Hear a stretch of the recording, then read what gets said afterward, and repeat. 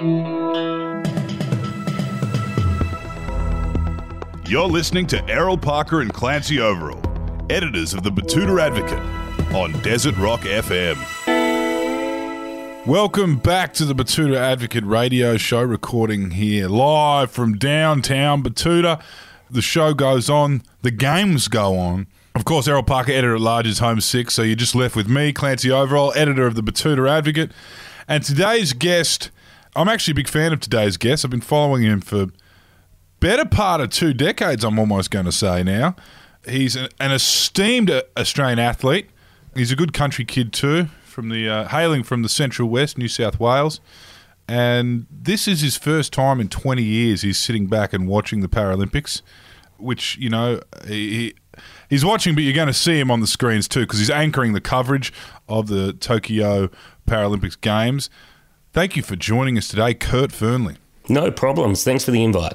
Now, mate, what is life like when you kind of, you know, when the bright lights dim on like what has been for you one of the longest careers in sport we've seen? Mate, I saw a lot of people go through that transition from athlete back into the life.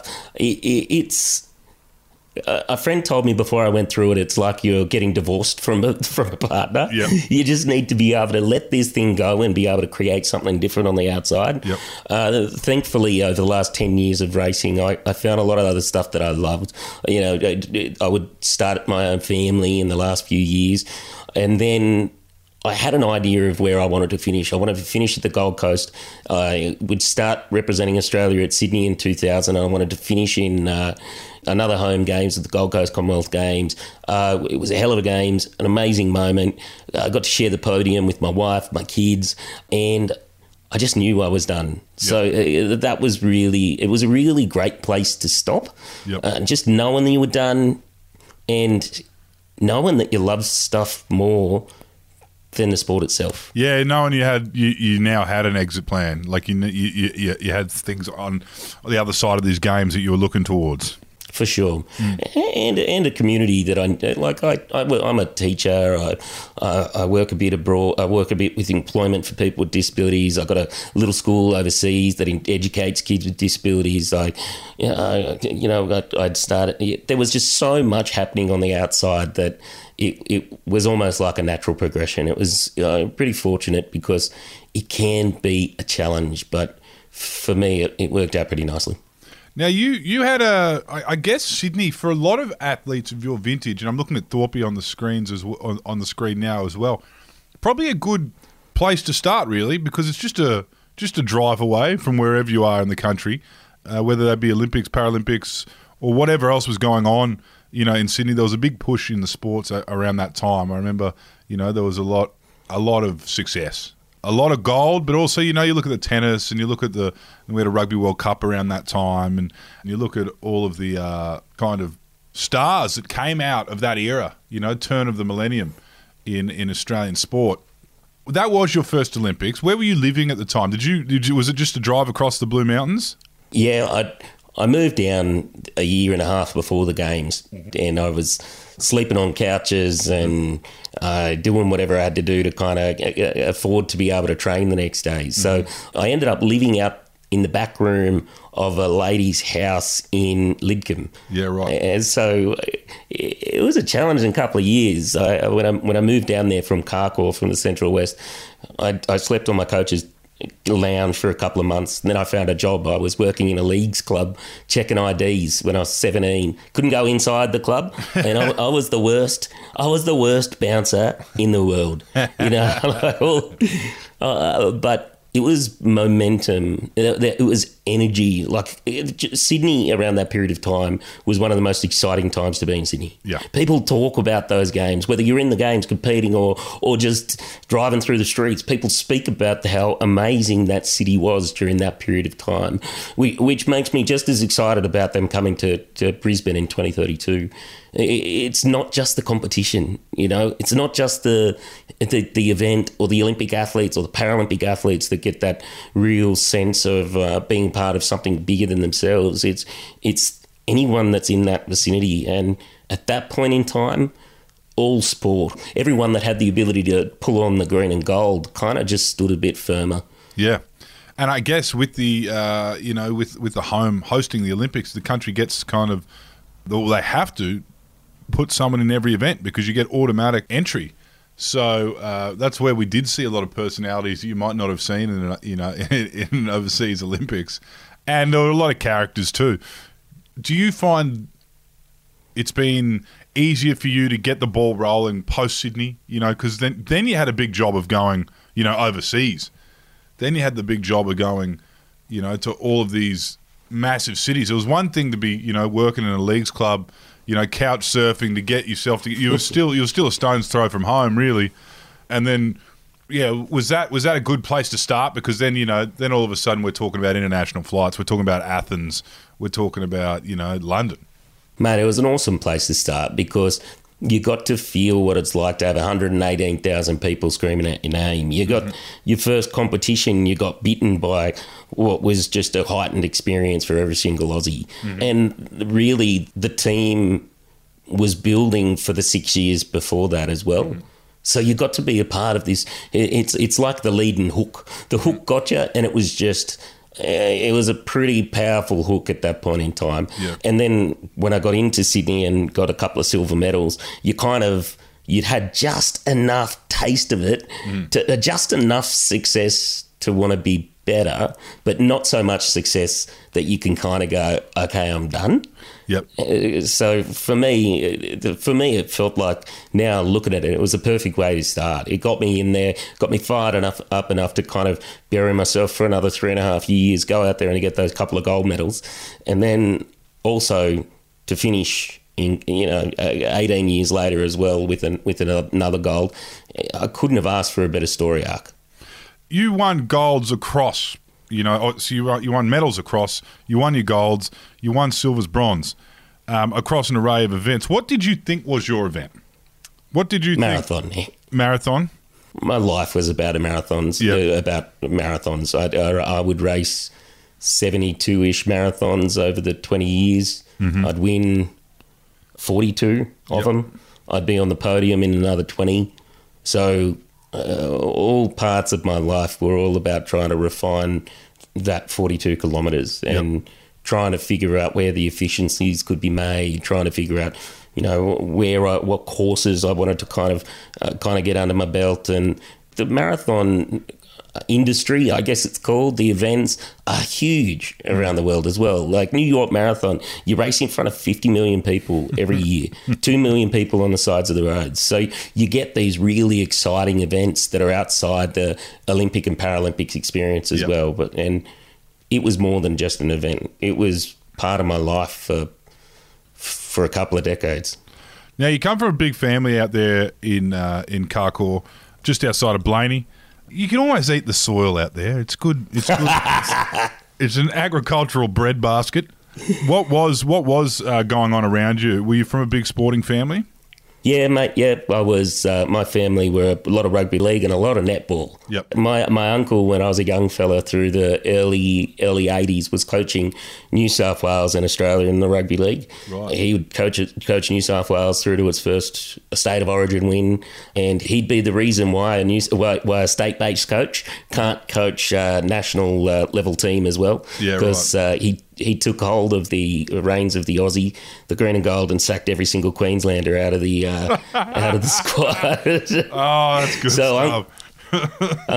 Uncle Terry was he coached Parramatta as well, and a few of my cousins were playing in the state or national based leagues, and I always saw sport, and really a lot of kids from the bush see this is it's the biggest stage that the world's got. Yeah.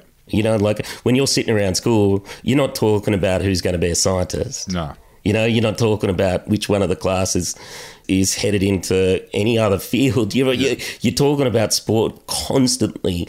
And the green and gold for me is, and for a lot of kids, especially in the bush, I think, the green and gold is like royalty. It's the thing that is as high as you can possibly go, but is achievable for you. Yep. It's yours. You're not born into it.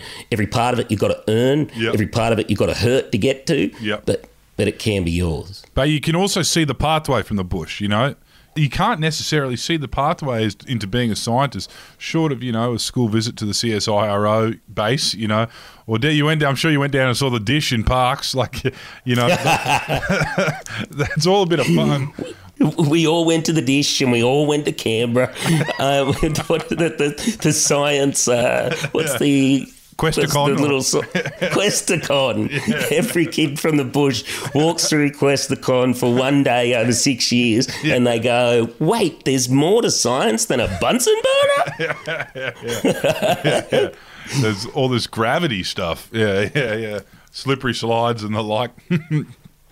But sport is a powerful tool for that part of the world, and I'm not saying that I wish science was embedded in every single school and that they all had the skills or the qualified teachers and the assets to actually do it. But everyone's got a footy. Yeah, you did have that for sport, you know, and you can see the pathway. Yeah, absolutely. So from there, you kind of where do you find, you know, the infrastructure? Because I mean, you say that sport is a visible pathway, but you're still coming from a pretty small town. I mean, short of rugby league and netball, I don't imagine many javelin throwers came out of Carcoar.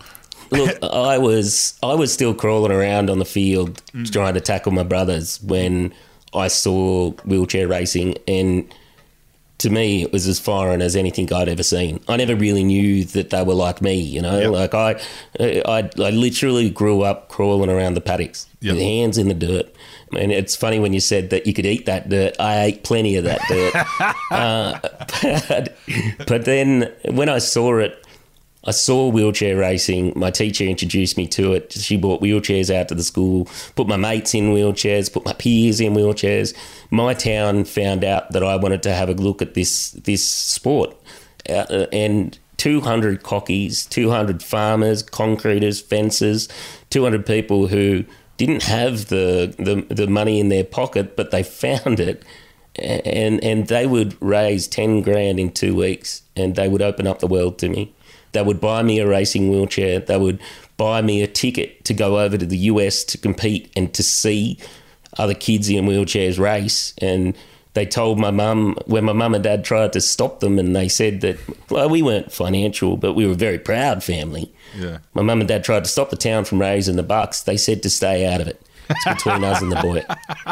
And they would raise that cash. They would tell my mum to drive me down to Sydney to put me on this plane. And then all of a sudden I'm 13, 14 years old heading over to the US. And it just opened up a pathway that gave me the world. It changed my life, changed the way that I see myself, changed the way that I see where disability, what it is and where it sits in community. It was a pretty beautiful moment to start, mate. It's probably why I just felt so grateful to do this for 25 years, because when you start from such a place and you require the intervention of people again and again to give you the opportunity, you know, like there's a lot of gratitude there behind that. Yeah, I mean, a beautiful story, mate. Sound like good people out there. And again, with that, you've been overseas, you've seen that as a kid. Good time to see that too, you know, as a teenager when you are starting to weigh up, you know, what's happening after school, and you know, your local community's backing you. And then, of course, you know, you have the convenience of the next Olympics is just is in your state.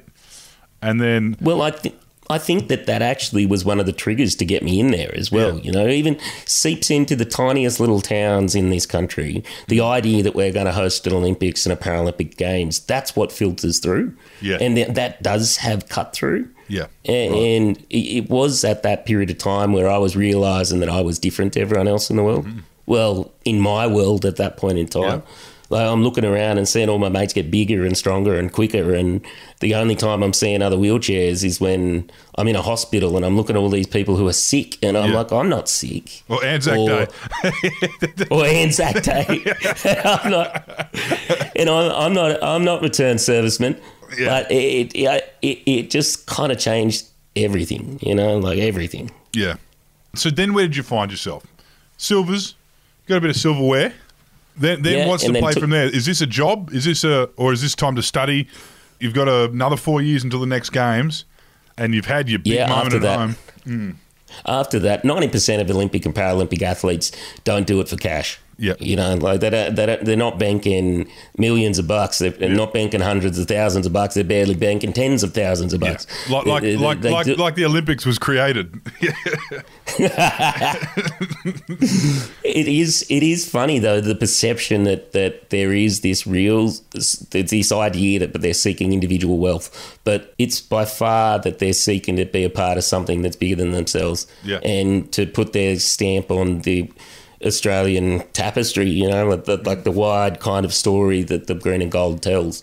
For me, my coach said that I had to go to uni. He didn't want my friends to be other wheelchair racers. Yep. He said that I want your friends to be something, a completely different world, because when this done, you need to be defined as more than that. Yeah. So I went back to Bathurst, Charles Sturt University, and studied to become a teacher, and did a few good years out there, and then came back, took another year off, and went back into Athens, pretty fired up, and been in a good paddock at Bathurst, and came back and won my couple of gold medals.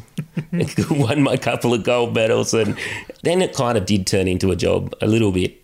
Yeah. And then it was, you know, from 2004 through till 2018, it was both a job, and I like to describe it the way Dan Kowalski describes it as well. It's the Olympic and Paralympic athlete is the athlete that is given this teddy bear when they're 1 year old. Yeah. And this teddy bear means more than anything in the world to them. And they carry it until that teddy bear is this desire to see whether or not you can be the absolute best in the world. And that just becomes who you are. And, you know, you just sink your kind of life into that area from that point for the next decade. When did you start feeling that responsibility that I'm sure a lot of people carried for you when you first went over to the States? The whole town flew you over there, and then you start seeing, you know, other athletes in wheelchairs. When did it start hitting home to you that now you were the guy on the screen or in the stadium, you know, that kids in wheelchairs were looking at? I don't know whether it did.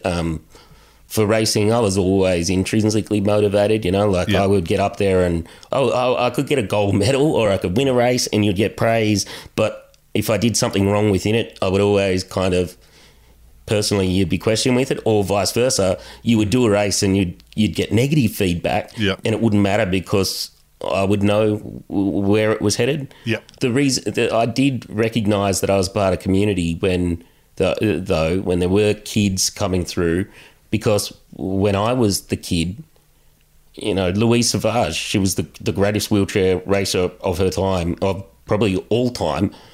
She would take me into a living room and allow me to sleep on a couch as a 14, 15, 16-year-old kid. The world champion when I was 17, 18, 19 years old out of Canada would allow me to live with him for 2 months every year. Right. The community look after each other. Mm-hmm. So when I got to my point where it was my turn, or it was that moment that I was able to be at the rare air, the pointy end of the field, I just made sure that I knew that the next guys coming around, they were part of my family, and they were allowed, you know, you just invite them in. Yep. How are you feeling now? You know, obviously, firmly, you know, you're on our TV screens now, and you'll be very much there'll be as much profile around you now. You got your own SBS show. You're anchoring the Paralympics coverage. You know, Kurt Fearnley is implanted into the Australian kind of public life now, public eye. How do you feel like you've still got, you know, all of the household name, but you don't have the output of 40 marathons? How is that? You can kind of deal with it. This all comes with it, right? This all comes with it when you're training and you're competing. But now you're actually a celebrity. It's not necessarily related to the the extreme cardio of a marathon. Mate, I do look forward to life being thrown up in the air and going full Kardashian over the next. Look, I'm gonna go full Hollywood on the Paralympic Games. It's been a real like I've got a 3-year-old and a 7-year-old, and when my 7-year-old gets asked what Dad does, he tells people I talk on television. Yeah, you know, like and so much of my life was about that high rev kind of building and fatiguing moments. Life is much more about trying to tell the story of people around me. People told my story in such a positive way for such a long period of time. Now I get to tell their story. Yeah. You know, so being in, what does Australia Really Think on SBS that's coming out on August 18, being able to tell the story of what is the real experience of people with disabilities, have an honest conversation, invite people inside the curtain to see what it is to actually live with the disability in this country, or to line up and be on 7 the following week and to introduce a huge part of this country to my family. Yeah. And that's who I feel like the Paralympic team is. Yep. They're my family, and I love them. And I can't wait to see what it is that they get to contribute to the Paralympic world. And I will do everything in my power to tell it in a way that accurately and allows people to feel what it is that they're going through. Mate, you're not a Kardashian until no one can remember why you're famous. So you've got enough medals to last. I think you got 10, 20 years until we forget where did he come from again? Yeah. Yeah. Now you are doing this show with the SBS, working alongside some fellow darlings of Australian public life, Noni Hazelhurst of Play School fame, and of course Casey Donovan, the Tamworth Terror. How has that been? What does Australia really think about? ... So I would take the community for people with disabilities, and we would run a few different experiments. There would be the largest survey done around what people really think around disability. It's pretty confronting. Mm-hmm. I will say that. Even I had a fairly solid idea of what it is that the story was going to be told, but then when you hear it, when you see it take place, it was pretty challenging to watch. Yep. But I think that whether or not we tell that story or not, people are experiencing it. Mm-hmm. There are kids in the playground that are experiencing this atmosphere that we don't really acknowledge. Mm-hmm. This show acknowledges it. Yeah, right. Anyone that watches this will understand and get an insight into what it is to be a person with a disability. So we're not talking strictly discrimination. We're talking hurdles as well, and just the challenges or the atmosphere. We're talking social interaction, everything from social interaction to stigma to belief systems to literal, social barriers that are standing up in the way of somebody being able to live their life. Yep. It was really kind of, I love my community, and most of the time I want to go out of my way to build it up, to do nothing but really positive stuff about who we are or who we can be and the potential of the community. This one, in the end, I think it is positive. Mm-hmm. It's just very, very honest. Yep. Was there much stuff that you hadn't yourself experienced? Now that you're looking at all these different other perspectives, I mean, you would have felt a fair whack of this. As you said, you were lucky enough to have a community that rallied together and got the ball rolling for you, and got the ball rolling to help you live your life. But you still, at the end of the day, were in a tiny country town, and you, like you said, you were crawling around tackling your brothers on the football oval. Mate, I lived a really weird life. In one part of my world, I was praised for being this Paralympic athlete, this invincible person, and then I would go 10 metres the other way and be an object of pity. Yeah. So it's a really strange way to spend your time, and more often my life was also defined and I was well known through sport. So a lot of the stuff that we would experience, I hadn't felt for decades. Yeah. But when you see it again, you feel it again. Yep. And we've got young kids kind of interacting with the world and, just having their back turned on them because they slur their speech. Yep. You've got young women who have small stature being mocked to their face And it just, there's an honesty to this that even, I don't know whether it's shocked or hurt, but at the end of the day, even though, with that said, I still think it is a positive story. I still think it is a positive show because it shows the strength of each of these people, however they deal with their life, and the optimism of who they are and who they can be and where they're headed. So it's I'm equal parts excited and nervous for this thing to come to air. Yeah, no, it sounds like it's going to be a hell of a watch, mate. It's interesting, actually, you hear a lot, from people within the disability community about one thing they hate is the fussing. You know what I mean? Like it's one thing to pity, it's one thing to be ignored, but then to be, fussed over is equally frustrating as well. You know what I mean? Most people with disabilities just want to be your mate. Just want to be out in community and seen equal with their non-disabled peers. Be given an equal run at it, the same that we give to, I hope we would give to every other person out in the world. They don't want fuss, they don't want pity, they don't want praise. They just want to be seen as equal, nothing more. They want to be seen by everyone else in the same way that everyone gets seen by a train conductor. Yes. Yes. If he has to get the ramp out, he'll get the ramp out. Otherwise, he's not fucking looking at you. Not me, though. I want to be seen as a deity. If I want to be seen as some sort of godlike figure. So, the Kardashian martyr. Kurt Fearnley. Yeah, exactly. Although you know what, when you do get given the job of hosting a Paralympic opening ceremony, you know what you realise very quickly? They cop a lot of shit. Yeah. You're a sitting duck. I'm a sitting duck out there during that games, and I know that everyone's going to go, don't read social media. I know I'm going to read it, and it's going to hurt. But I mean. No Batuta stories on that one. We've got you in the crosshairs, Kurt. Yeah, no, I think after speaking to some of the people you've spoken to on this new TV show, you might have some thick skin coming into this media run. I guess anchor, you're a TV host, and What else do you find yourself working in nowadays? I mean, I'm guessing like anyone who's come back from overseas with a bit of silverware, you're on the corporate speaking circuit. Oh, mate, life is. I've got not a. People actually they ask me what I do, and I don't really know. Your kid has a better idea. Yeah, exactly. Like every other man and his dog, I've got too many podcasts, of course. I do a bit of talking around culture and community. I do work with people with disabilities around employment. I've got a little school that's looked after by the Edmund Rice Foundation out of Nairobi. We've got 75 kids with disabilities getting 5 days a week education.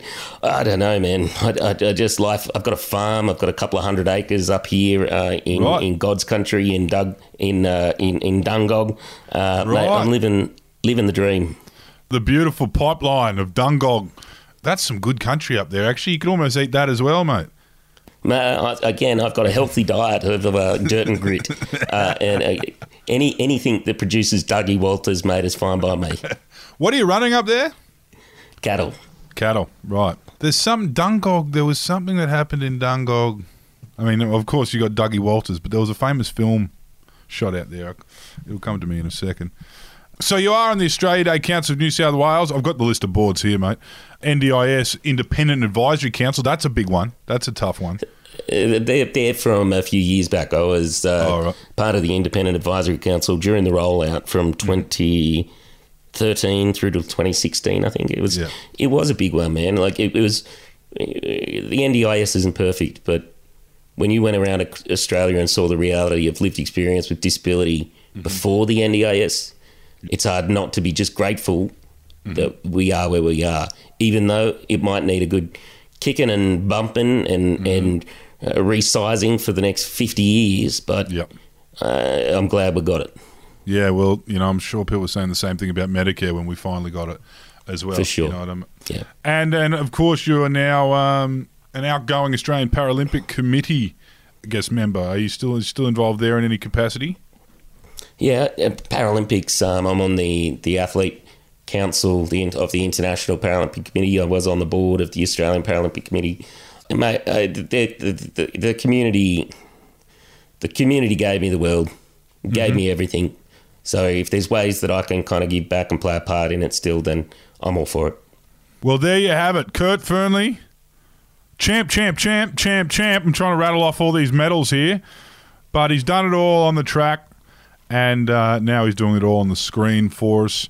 Thank you for joining us today, Kurt. What a great yarn. Good to see a Blaney kid or a Central West kid, Carcour kid, done well. And all the best with your cattle, mate. Thanks, mate. Take care.